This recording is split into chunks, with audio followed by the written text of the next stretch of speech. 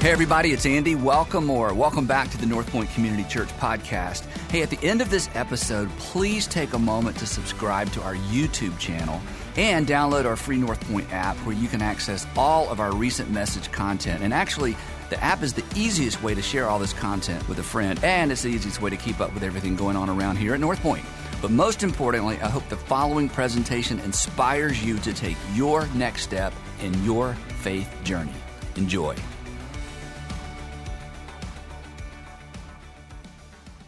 One of the things that consistently kind of was sort of off-putting or unbalancing to Jesus' first century followers, especially his disciples, or his disciples in particular, was his oversized assumption about their capability and their abilities.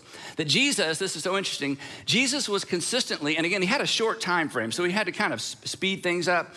And so because of his short time frame, he was consistently pushing the 12 apostles in particular into situations that they weren't ready for, that they weren't prepared for, and they were really in over their head. And as you read, it's a little bit funny at times. They find themselves kind of flailing around, trying to figure stuff out, and in some cases just flat out failing. Like Jesus says, go do this, or he puts them in a situation and they just are like, we can't do this, and they fail. And this happens over and over and over.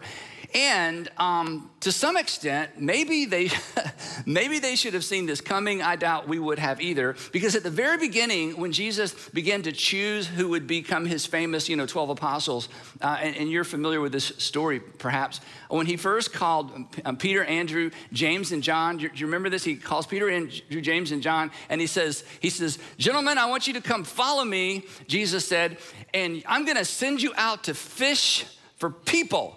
Which is strange, right? Or maybe you heard it growing up, and I'm gonna make you fishers of men. Now that's odd, but what's particularly odd about this was they had just spent all night fishing for fish and had caught what? Nothing, right? They are fishermen who couldn't even catch fish, and Jesus says, don't worry about it. Follow me and you're gonna catch people, right? And it's like, we're having a hard time catching fish. He's like, don't worry about it. We're gonna figure this out. Then later, even though they were men of the sea, they grew up around the sea, there's a couple of occasions where Jesus puts them in a boat without him, one in particular, and pushes them out into the sea and asks them to basically row across a few miles of the Sea of Galilee. He's gonna meet them on the other side. And even these men who grew up around the sea, they were not even able to row their boat to where Jesus asked them to row their boat. And then at the very end, this was so intimidating, he gets them together and he smiles and he's, doing this big vision cast. And he says, very truly I tell you, or, King James is, verily, verily I tell you, very truly I tell you, you guys are going to do the works that I have been doing. You've been watching me do all this amazing stuff. You guys are gonna do the very kinds of things I've been doing, and you're gonna do greater things than these. And they're thinking, no, we're not. We couldn't even row our boat for 6 miles across the southern end of the Sea of Galilee. We're not gonna do greater things than you. But Jesus was constantly pushing them. And part of it, again, he had a very short time frame to set them up for what he ultimately wanted them to do. So he would create these artificial points of tension and these artificial environments to try to teach them a very, very important lesson. And it wasn't just a lesson for them. It was a lesson for me. I'll tell you a little bit about my lesson in a minute. And it was a lesson for anyone who claims to be or wants to be a follower of Jesus. Now, the best example of this is one that we're all so familiar with because all the gospel writers tell this story with a little bit different kind of detail, a little bit different emphasis. But one afternoon, if you grew up around church or in church, you've heard this story. Jesus was teaching all day. Now, the bad part about Jesus teaching all day is, unfortunately, the gospel writers don't tell us what he was teaching. And when you read the teachings of Jesus, they're kind of short, but imagine sitting like in an all-day seminar with Jesus, with 15-minute little breaks for coffee and bathroom breaks and get back together. All day he's teaching, and it's like, if only somebody had recorded an all-day teaching session with Jesus, how amazing that would be. But anyway, they're out there all day. There's thousands of people, and they've gathered on this hillside, and the sun starts to, looks like it's gonna to start setting. And there, of course, there's no restaurants and there's no, there's no facilities. And so the apostles that come to Jesus, and of course the apostles are worn out. They've been sitting out there in the sun too, and they're hungry, but they don't want to say, hey, Jesus, can we take a break? We're hungry. So they kind of blame it on the crowd. They say, Jesus, we need to have a dinner break. Okay, these people, they've been out here all day. They're hungry. Send the crowds away so they can go, because they wanted to go too, honestly. Send the crowds away so they can go to the villages and buy themselves some food. And Jesus stares at the crowd, turns and smiles at the disciples or his apostles, and he says, they do not need to go away. You give them something to eat. To which I'm sure they thought, there he goes again. And we'll come back to that in just a minute. If you've been tracking along with us, either online or in person, we're in part 3 of a series entitled Faithful, Fueling Your Faith in a World on Empty. We've discovered, and this is so important, and even if you're not a Christian or not a Jesus follower, or maybe you used to be and you gave up because of something crazy that a Christian said to you or a bad church experience, this is so important that when you read the Gospels, Jesus' agenda for his first century followers and his 21st century followers is that we would not simply be people who believe things, but we would be people with a very active, all in, gritty, daily, relational, in the thick of things, faith. That basically our faith would not simply be cerebral. It wouldn't be just we believe things about God or believe things about Jesus, but we would have an active, very activated faith, which explains why Jesus' initial invitation and why his invitation to me and his invitation to you was 2 words, follow me. Is that I want you to move and I want you to live and I want you to respond and I want you to react in a different direction. And Jesus never altered this invitation. Now, eventually the church did. Eventually the church pulled back from follow me to simply believe in me. And yes, Jesus invited people to believe in him, but he never intended and he never invited them to stop there. Believe in me was basically the threshold to follow me. In fact, he invited people to follow him, and I love this, and especially if you're considering Christianity, Jesus invited people to follow him before he invited them to believe in him. Because the follow part was the gritty part. The follow part was the active part. And the follow part is what he knew would ultimately build and confirm their belief in him. But just believe is easy. It's so much easier than follow, right? It's safer, it's less demanding. It doesn't require any change at all. You just make a decision in your head. But Jesus didn't invite people to simply believe true things. He invited people to live a life that reflected this ultimate and awesome and big and bold confidence in God, our heavenly Father. He invited us to live a life that reflects our confidence and our trust in God as Father, because as we've said throughout this series, trust is the currency of a relationship. And so Jesus invited his first century followers, and he invites you and he invites me to follow him, to live a life that reflects confidence in or faith in God. As it turns out, as you read the Old and New Testament, that God is most honored by living, not just in our heads or in our hearts, by living active here and now faith. And when our active daily faith, I'm choosing to forgive, I'm choosing to follow up, I'm choosing to step in, I'm choosing to be compassionate, I'm choosing to be generous, I'm choosing to respond like Jesus. When our active faith intersects with God's faithfulness on the back end, our faith grows.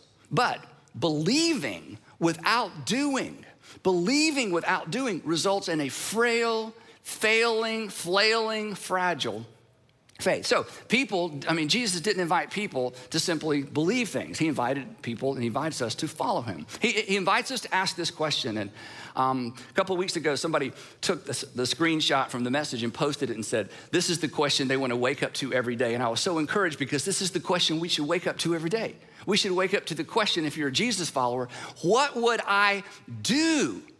What would I do? How would I live? How would I respond? How would I react? How would I respond to her? How would I respond to them? What would I do? How would I live? What would I attempt? What would I initiate? What would I avoid? What would I do if I was absolutely confident that God was actually with me. So in this series, we're asking and hopefully answering the question, over the course of a lifetime, not just as adults, but over the course of a lifetime, what facilitates or what fuels the development of active, enduring faith? And you've met people like this. In fact, many of you are people like this. People who just are confident in God, and it seems like they would react this way, but they react that way, and you ask them why, and it's like, well, I'm a Christian, I'm a Jesus follower. They just live a different kind of life. And based on what Jesus taught, and based on our conversation with really hundreds and hundreds of people through the years, we've discovered there are at least 5 things or 5 essential ingredients to a growing, enduring, active faith. There are 5 things that God uses consistently to blow up and to grow up our faith. So last week we looked at the first of the 5. We call it practical teaching. And we call it practical teaching because whenever somebody tells their faith story, if you were to tell your faith story, if you've been a Jesus follower for a while, whenever people tell their faith story, they always include, and then I started going to this church and for the first time in my life, or then I began attending a Bible study and for the first time in my life, or then I was involved in a campus ministry and when I was a university student, and for the first time in my life, somebody gave me practical application. Somebody gave me handles. I'd always sort of believed in God, but I never understood how belief in God or belief in Jesus was supposed to interface or actually show up in my day-to-day living. So my faith got bigger when for the first time, somebody told me what to do and how to live out my faith. They taught me what to do with what I believe. They gave me handles and applications because, and the reason this grows our faith is when our active faith, not what we're just thinking about in our heads, when our active faith intersects with God's faithfulness on the back end, our faith grows.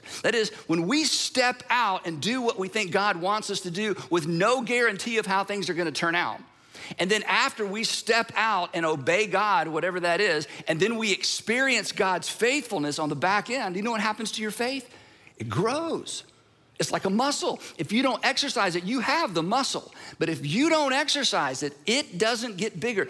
And our exercised active faith grows our faith. But if you're never in an environment where somebody teaches you and shows you how to live out your faith, it's gonna be difficult to exercise that muscle. So when we experience God's faithfulness on the back end of a decision to trust God, we actually experience God. In fact, some of you, I'm gonna tell you a couple in a minute, and I'm trying not to get emotional, but there for many of us who follow Jesus for a long time, there are moments, there are segments, there are seasons, there are stories in our lives that when we think back and when we tell those stories, it's always emotional for us because we felt that internal nudge. We knew we needed to apologize. We needed to write that letter. We needed to volunteer. We needed to be more generous. We needed to whatever. And we didn't know how it was going to turn out. We didn't have the time. We didn't have the money. We didn't have the emotional bandwidth, but we did it anyway. And then on the back end, God just did something we couldn't anticipate. And we never forget those moments, and our confidence in God gets bigger. So, practical teaching. The second thing that grows up and blows up our faith is related to that and is similar to that. We refer to it as personal ministry.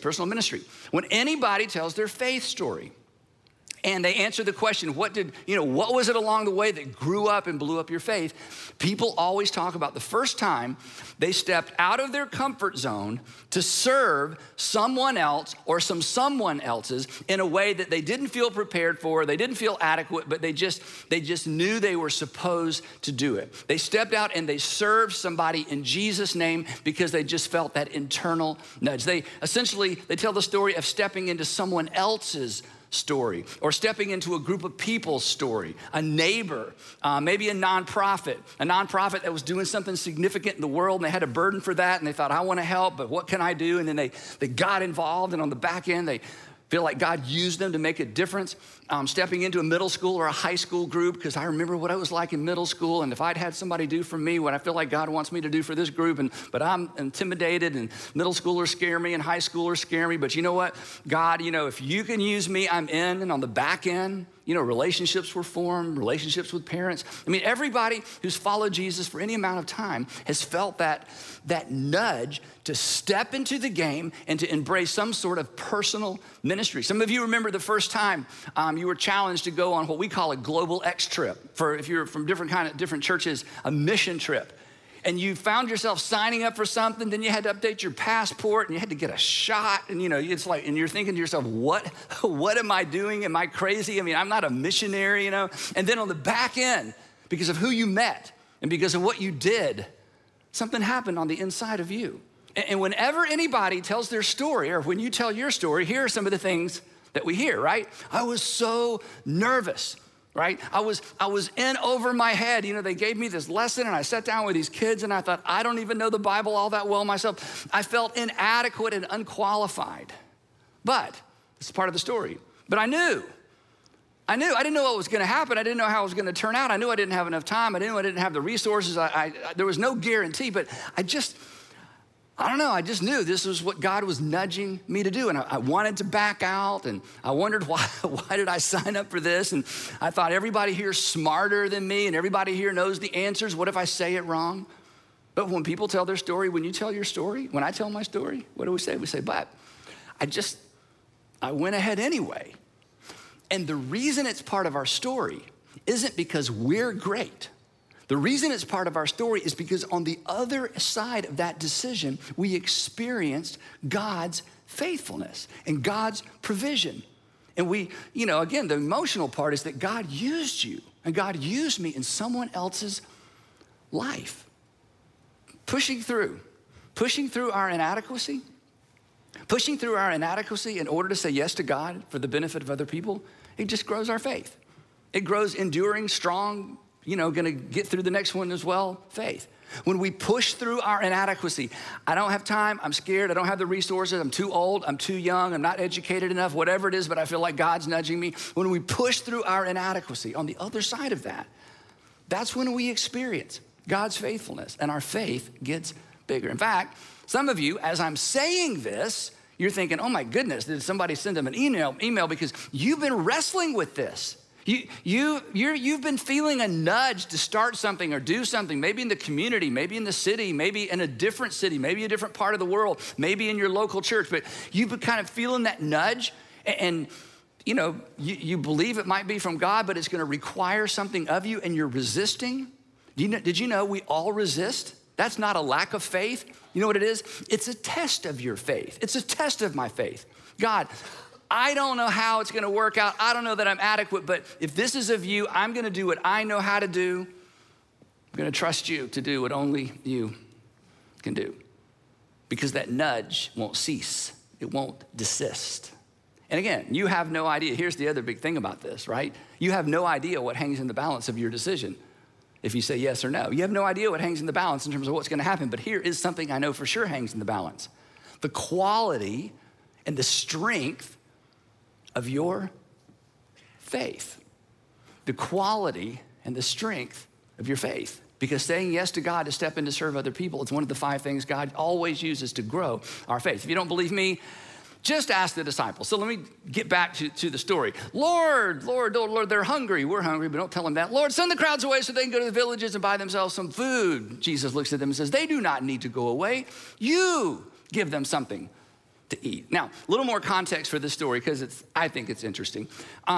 Right before this incident, here's what had happened. Herod Antipas, not Herod the Great who killed all the babies in Bethlehem, but his son, Herod Antipas, was the governor of the northern part of what we would call modern Israel or Galilee back then. He was the governor, and he was not a fan of John the Baptist because John the Baptist was not a fan of Herod Antipas because Herod Antipas had married his brother Philip's wife, Herodias. So Herod married Herodias after she divorced Herod's brother. Now this was a big no-no. It's kind of odd now, but it was like against the law back then, against Jewish law. So John the Baptist, who was not afraid to say whatever came to mind, would talk in the streets about Herod Antipas and how he had married his brother's wife. So Herodias, the wife of Philip, who divorced Philip in order to marry Herod Antipas, she was not a fan of John the Baptist either. So she talked her husband into arresting John the Baptist, which was a big problem because people in that part of the world thought John the Baptist was a prophet. They knew he was a prophet. We think he might have been a relative of Jesus. We know that their mothers were really good friends. So you got this situation, and then finally, Herodias, Herod Antipas's new wife after divorcing Philip. Are you following this? I know, I know, but we're accustomed to these things. It happened back then as well. Anyway, so Herodias Herodias talks her daughter, her teenage daughter, into going in before Herod Antipas, her husband, and his buddies, and doing a very, she went in and danced before them. We'll just leave it at that. So the Herod and his buddies, they're so worked up after this very sensual dance. Herod's drunk, and he says, you know, that was so amazing. Just name something. Name your price. That was so amazing. I'll give you whatever you ask for, thinking she's gonna want some cash or a car. And she leaves the room. And all the guys are like, where'd she go? And she goes to see her mother and says, okay, what do you want? And her wicked mother, Herodias, says, tell your stepfather, my new husband, that I want John the Baptist's head on a meat platter. See, this is why you should read the Bible, okay? You didn't even know this part was in there, right? I want John the Baptist's head on a meat platter. So she goes back in. They're all just carousing. They're all, drunk. And he's like, okay, what do you want? And she says, I want John the Baptist's head on a meat platter. Now he's stuck because he said this in front of all his buddies. So sure enough, he sends his executioner down to the dungeon. They chop John the Baptist's head off. And they literally put it on a meat platter and give it to Herodias because that's what she wanted. Now she's done with John the Baptist. Well, word of all this gets back to Jesus. I mean, this is terrible, right? I mean, there's so much grief. Imagine the disciples. I mean, John the Baptist was the ladies and gentlemen, may I please present to you, the Lamb of God that comes today. I mean, he was the forerunner of Jesus, and now he's dead. And Jesus did nothing to stop it. Now, I know from time to time we're all disappointed with God. But we just are.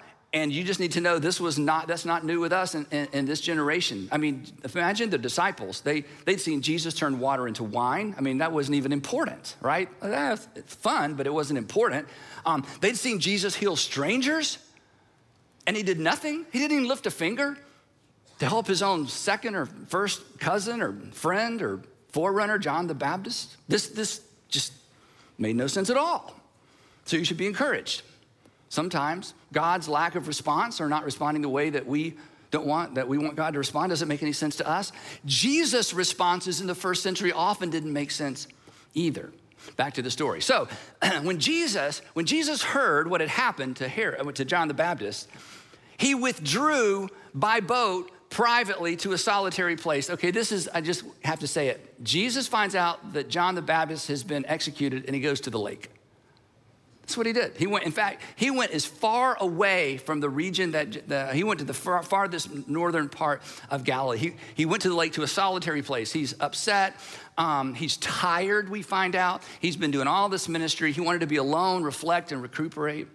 And a boat was the only way to escape, because when there are crowds and there are no cars, the only way to get away from the crowd is you get in a boat. This is one of the reasons Jesus spent so much time around the Sea of Galilee. It's like, guys, I'm tired, let's get in a boat and go. So hearing of this, the story continues, hearing of this, that Jesus jumped in a boat and headed across part of the sea, the crowds followed him on foot. So they just go around the edge of, there he is, he's still in sight, because they can't get enough of Jesus. And when Jesus landed, he saw the large crowd. They were there waiting on him. I love this. And he was so upset, he had compassion on them, and he healed their sick. And now the story. And as evening approached, the disciples came to him and said, this is a remote place and it's already getting late. Send the crowds away. I thought we came for a vacation anyway. And send the crowds away so they can go to the villages and buy themselves some food. Send the crowds away so that they can buy themselves some food. So the disciples asked Jesus to do something, and then Jesus turns to the disciples and he asks them to do something. No, you give them something to eat. Jesus invites them to be a part of the solution to the problem. But what he asked them to do was impossible. There's thousands of people, right? Now, John, Matthew, Mark, Luke, John, he also tells us this same story. John said, this is kind of cool. John said that Jesus said this to test them. In other words, he knew it was impossible. He knew they were incapable. He knew they did not have what it took to do what he was asking them to do, that it was a test. And John also tells us, because looking back, John got all the scoop because he was there for this. And when he talked to Jesus afterwards, Jesus told John, look, I knew what I was going to do the whole time. It was a test for you guys. I had a very short period of time. I'm trying to teach you to trust me. I'm trying to teach you to step into areas where you're not adequate and trust me to do what only I can do. So when you said, hey, send the people away and so they can get something to eat, there, I thought, hey, this is a great opportunity. You give them something to eat. Andrew, one of the apostles who I was named after, just thought I'd mention that. Andrew speaks up. He says, well, Jesus, there is a kid in the audience here, and apparently he overheard our conversation, and he has offered us his lunch.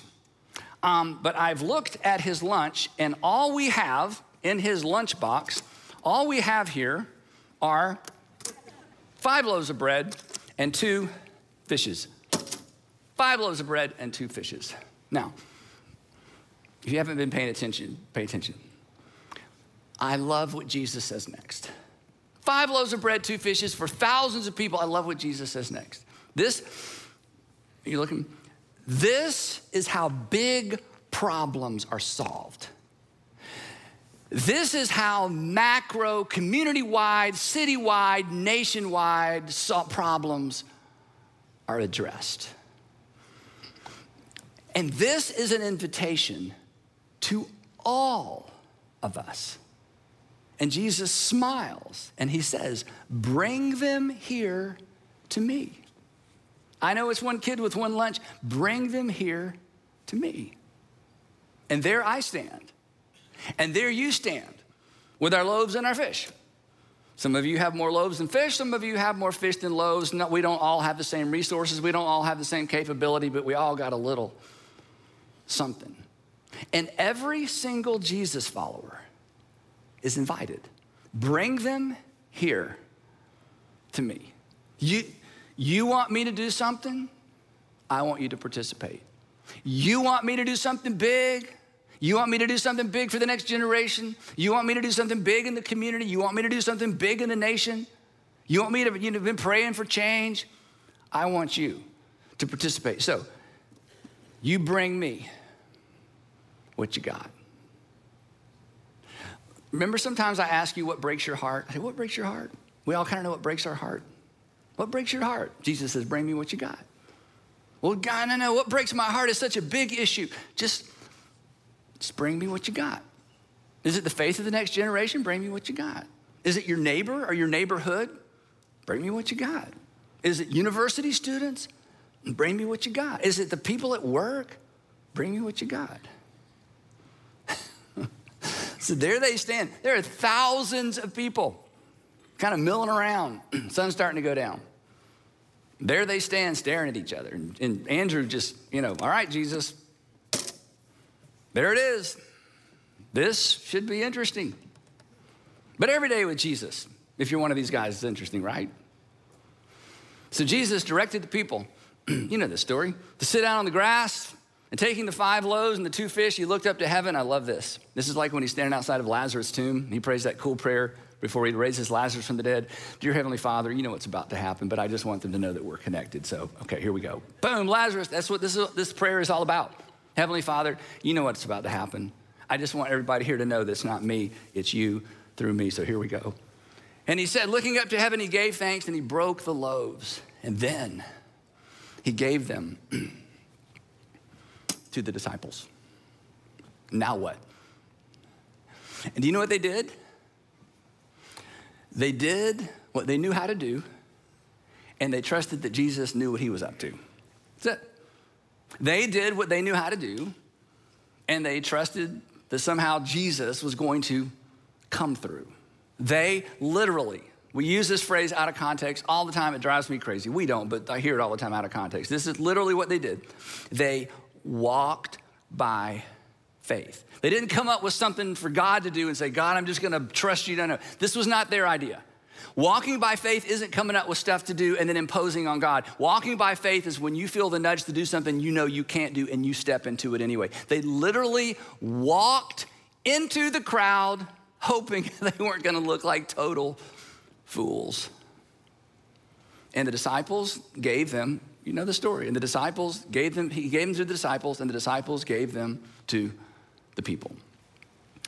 And their activated faith intersected with God's faithfulness, and something remarkable happened. They all ate, and they all ate and were satisfied, and the disciples picked up 12 baskets of broken pieces that were left over. Now, This whole concept is so personal for me, and I so want it to be personal for you. It's so personal for me when I talk about it in this room because 25 and a half years ago, a group of us felt the nudge to start a different kind of church that we were told wouldn't work in the Southeast because people had tried it and it's not gonna work. There's too many churches in the Southeast as it is. But we wanted to create a church that unchurched people would actually attend and love to attend and bring their friends. We wanted to create a church where we got rid of all the stuff that got in the way of people just turning their hearts toward God. And we left our jobs and the problem was we could not do it because the nudge was so strong. And every time I see a baptism, every time I walk into this, every time I drive over and see the building or see what else God has done through us all over the city and different parts of the world, it is so humbling to me. And I know. And you look at me and it's like, oh, but it's successful and it's big. But once upon a time, I'm telling you, once upon a time, it was this big. Just bring them here to me. 10 years ago, when Sandra and I felt the nudge, become foster parents, whoo. I'm like, oh, there's no way. I mean, I'm too busy. It's like it just doesn't go away. It doesn't go away. You got to become foster parents. Like we don't have what it takes. Then we went through the training and we really knew we didn't have what it takes, right? You know what was in our lunchbox? Empty bedrooms and a little bit of financial margin. Just bring it here to me. And what's happened, what's happened in my heart and what's happened in my faith, I'm telling you. You know, Andy, you got big faith. You're the preacher. No, I'm just a human, okay? What has happened in our heart, in our life, in our faith, because all right, here we go. But this is the way of God. This is why I say this is how the world changes. This is how communities change. And on the other side of it, this is how your faith just gets bigger. So I want you to say something with me. And again, if you're a Jesus follower, I make no apology for this. If you're not a Jesus follower, you feel like I'm manipulating you, I apologize. I really don't want to do that. But if you're a Jesus follower, I just want you to repeat this after me. Would you say this with me all together? Ready? I'll do what I can do. Come on, be bold. I'll do what and second part, and trust God to do what only he can do. Let's all just say that together. Ready? I'll do what I can do and trust God to do what only. That's the walk of faith, and that's the walk that builds your faith. And as long as it's just something you believe, you're gonna have a little itty bitty frail muscle, and when you need it, it's not gonna be there for you. Now, here's the cool part. I gotta finish the story real quick. Do you know what Jesus does after this? Imagine this moment, okay? The apostles are collecting more fish and bread, or more bread than they actually gave out to begin with. I mean, they are laughing, they are giggling. I mean, this is like, what just happened? And I think Jesus is smiling and the people are eating and they're beginning to think, hey, we got it going on. Let's go do this some more. And Matthew, who was there, says, I love this, the next word, immediately, before it goes to their head, before they think, wow, look at us, come on. Matthew says, immediately, Jesus says, let's go. They're like, yeah, but this is kind of, let's go. Takes them down to the lake, puts them in a boat, pushes it off and says, row, row, row the boat. And once again, they can't make it to the other side. And the text tells us that he asked them to do this, hoping they would connect the dots between the lesson of the loaves and the journey across the lake, because he had a compressed time frame to teach these men. Trust me, do what you can do and trust me to do what you can't do. This is the way of the kingdom of God, and this is the way that the world changed. In fact, in that particular story, the only person that connected the dots was Peter, but that's a story for another day. And then, imagine this. At the very end, Jesus stands on another hillside, and now he's just got the apostles and a few extra folks and about 20 or 30 women who had supported and followed him from Galilee. And Jesus hands off the entire enterprise to this same group of people. He says, okay, I've done all I can do. I've taught you all I can taught. Remember the loaves, remember the lake, remember the lessons. Now I want you to go and I want you to make disciples of all nations. They're thinking, wait. Most of us haven't traveled we've been about 50 miles away from home. You want us to go make disciples or Jesus followers of all nations? That's impossible. We got it. We get it. Just gonna bring you what we got. Make disciples of all nations. We're outlaws and fugitives. Make disciples of all nations. I tell you what, Jesus, we'll do what we can do. And we'll trust you and your heavenly Father to do what only you can do. And ladies and gentlemen, 2,000 years later, here we are. This is the place that every Jesus follower finds themselves in at some point. And when you hesitate, when you say no, when you decide, I'm just gonna keep it here and not out there, your faith atrophies and it's weak and it's frail. And it's not there for you when you need it, and it's not there for somebody else when they need it. But that nudge, that nudge to serve, that nudge to step in, that nudge to step out, that nudge to invite, that nudge to lead, whatever it might be, that is your opportunity to experience God in a way you're just not gonna experience from the safety of, hey, I don't have what it takes. Somebody else is gonna have to do that. When it comes, and when you feel drawn and nudged, you don't know what's gonna happen on the other side. You'll never know everything that hangs in the balance of your decision to step out or not step out, but the one thing you know for certain hangs in the balance is your faith. And the practical application of your faith and the strength of your faith and the endurance of your faith. And perhaps the maturity of somebody else's faith as well. Because personal ministry, here's what it does, two things. It positions us to experience God's power in our weakness, which is what God does. Personal ministry positions us to experience God's faithfulness in response to our little itty bitty, I'll give you what I got, acts of faith. So if you want enduring, go the distance faith, don't just believe things. You gotta say yes to that nudge. You gotta step out before you're ready because you'll never be ready. Before you know what's gonna happen because you can't know what's gonna happen other than your faith is going to get bigger. What we do know is this. I'm gonna bring you what I got is one of the 5 things that God uses consistently to grow up and blow up our faith. And the folks that said, yes, I'll give you what I got, those are the people that change the world. And here's the warning. The people that say, no, we don't know their names. In fact, perhaps you know somebody who gave into that nudge and it changed your world. In fact, you're here, you're a believer. You're doing things you never thought you would do before because somebody knocked on your door, invited you to something or asked you to participate in something and they were scared to death. In fact, they told you later on, it's like, I almost didn't ask you. And you're like, I'm so glad you gave into that nudge because it so impacted your world. And here's the thing, and I'm done. Somewhere in the world, there is someone whose life, whose child, whose marriage, whose grandchild, whose faith will be changed once you step up and make available to God what's in your lunchbox. Again, there's a story that is yet to be told, and your Heavenly Father is saying, just bring me what you got. You do what only you can do, and I'll do what only I can do, and you'll be amazed at what we can do together. You give them something to eat. And we will pick it up right there next time in part 4 of Faithful.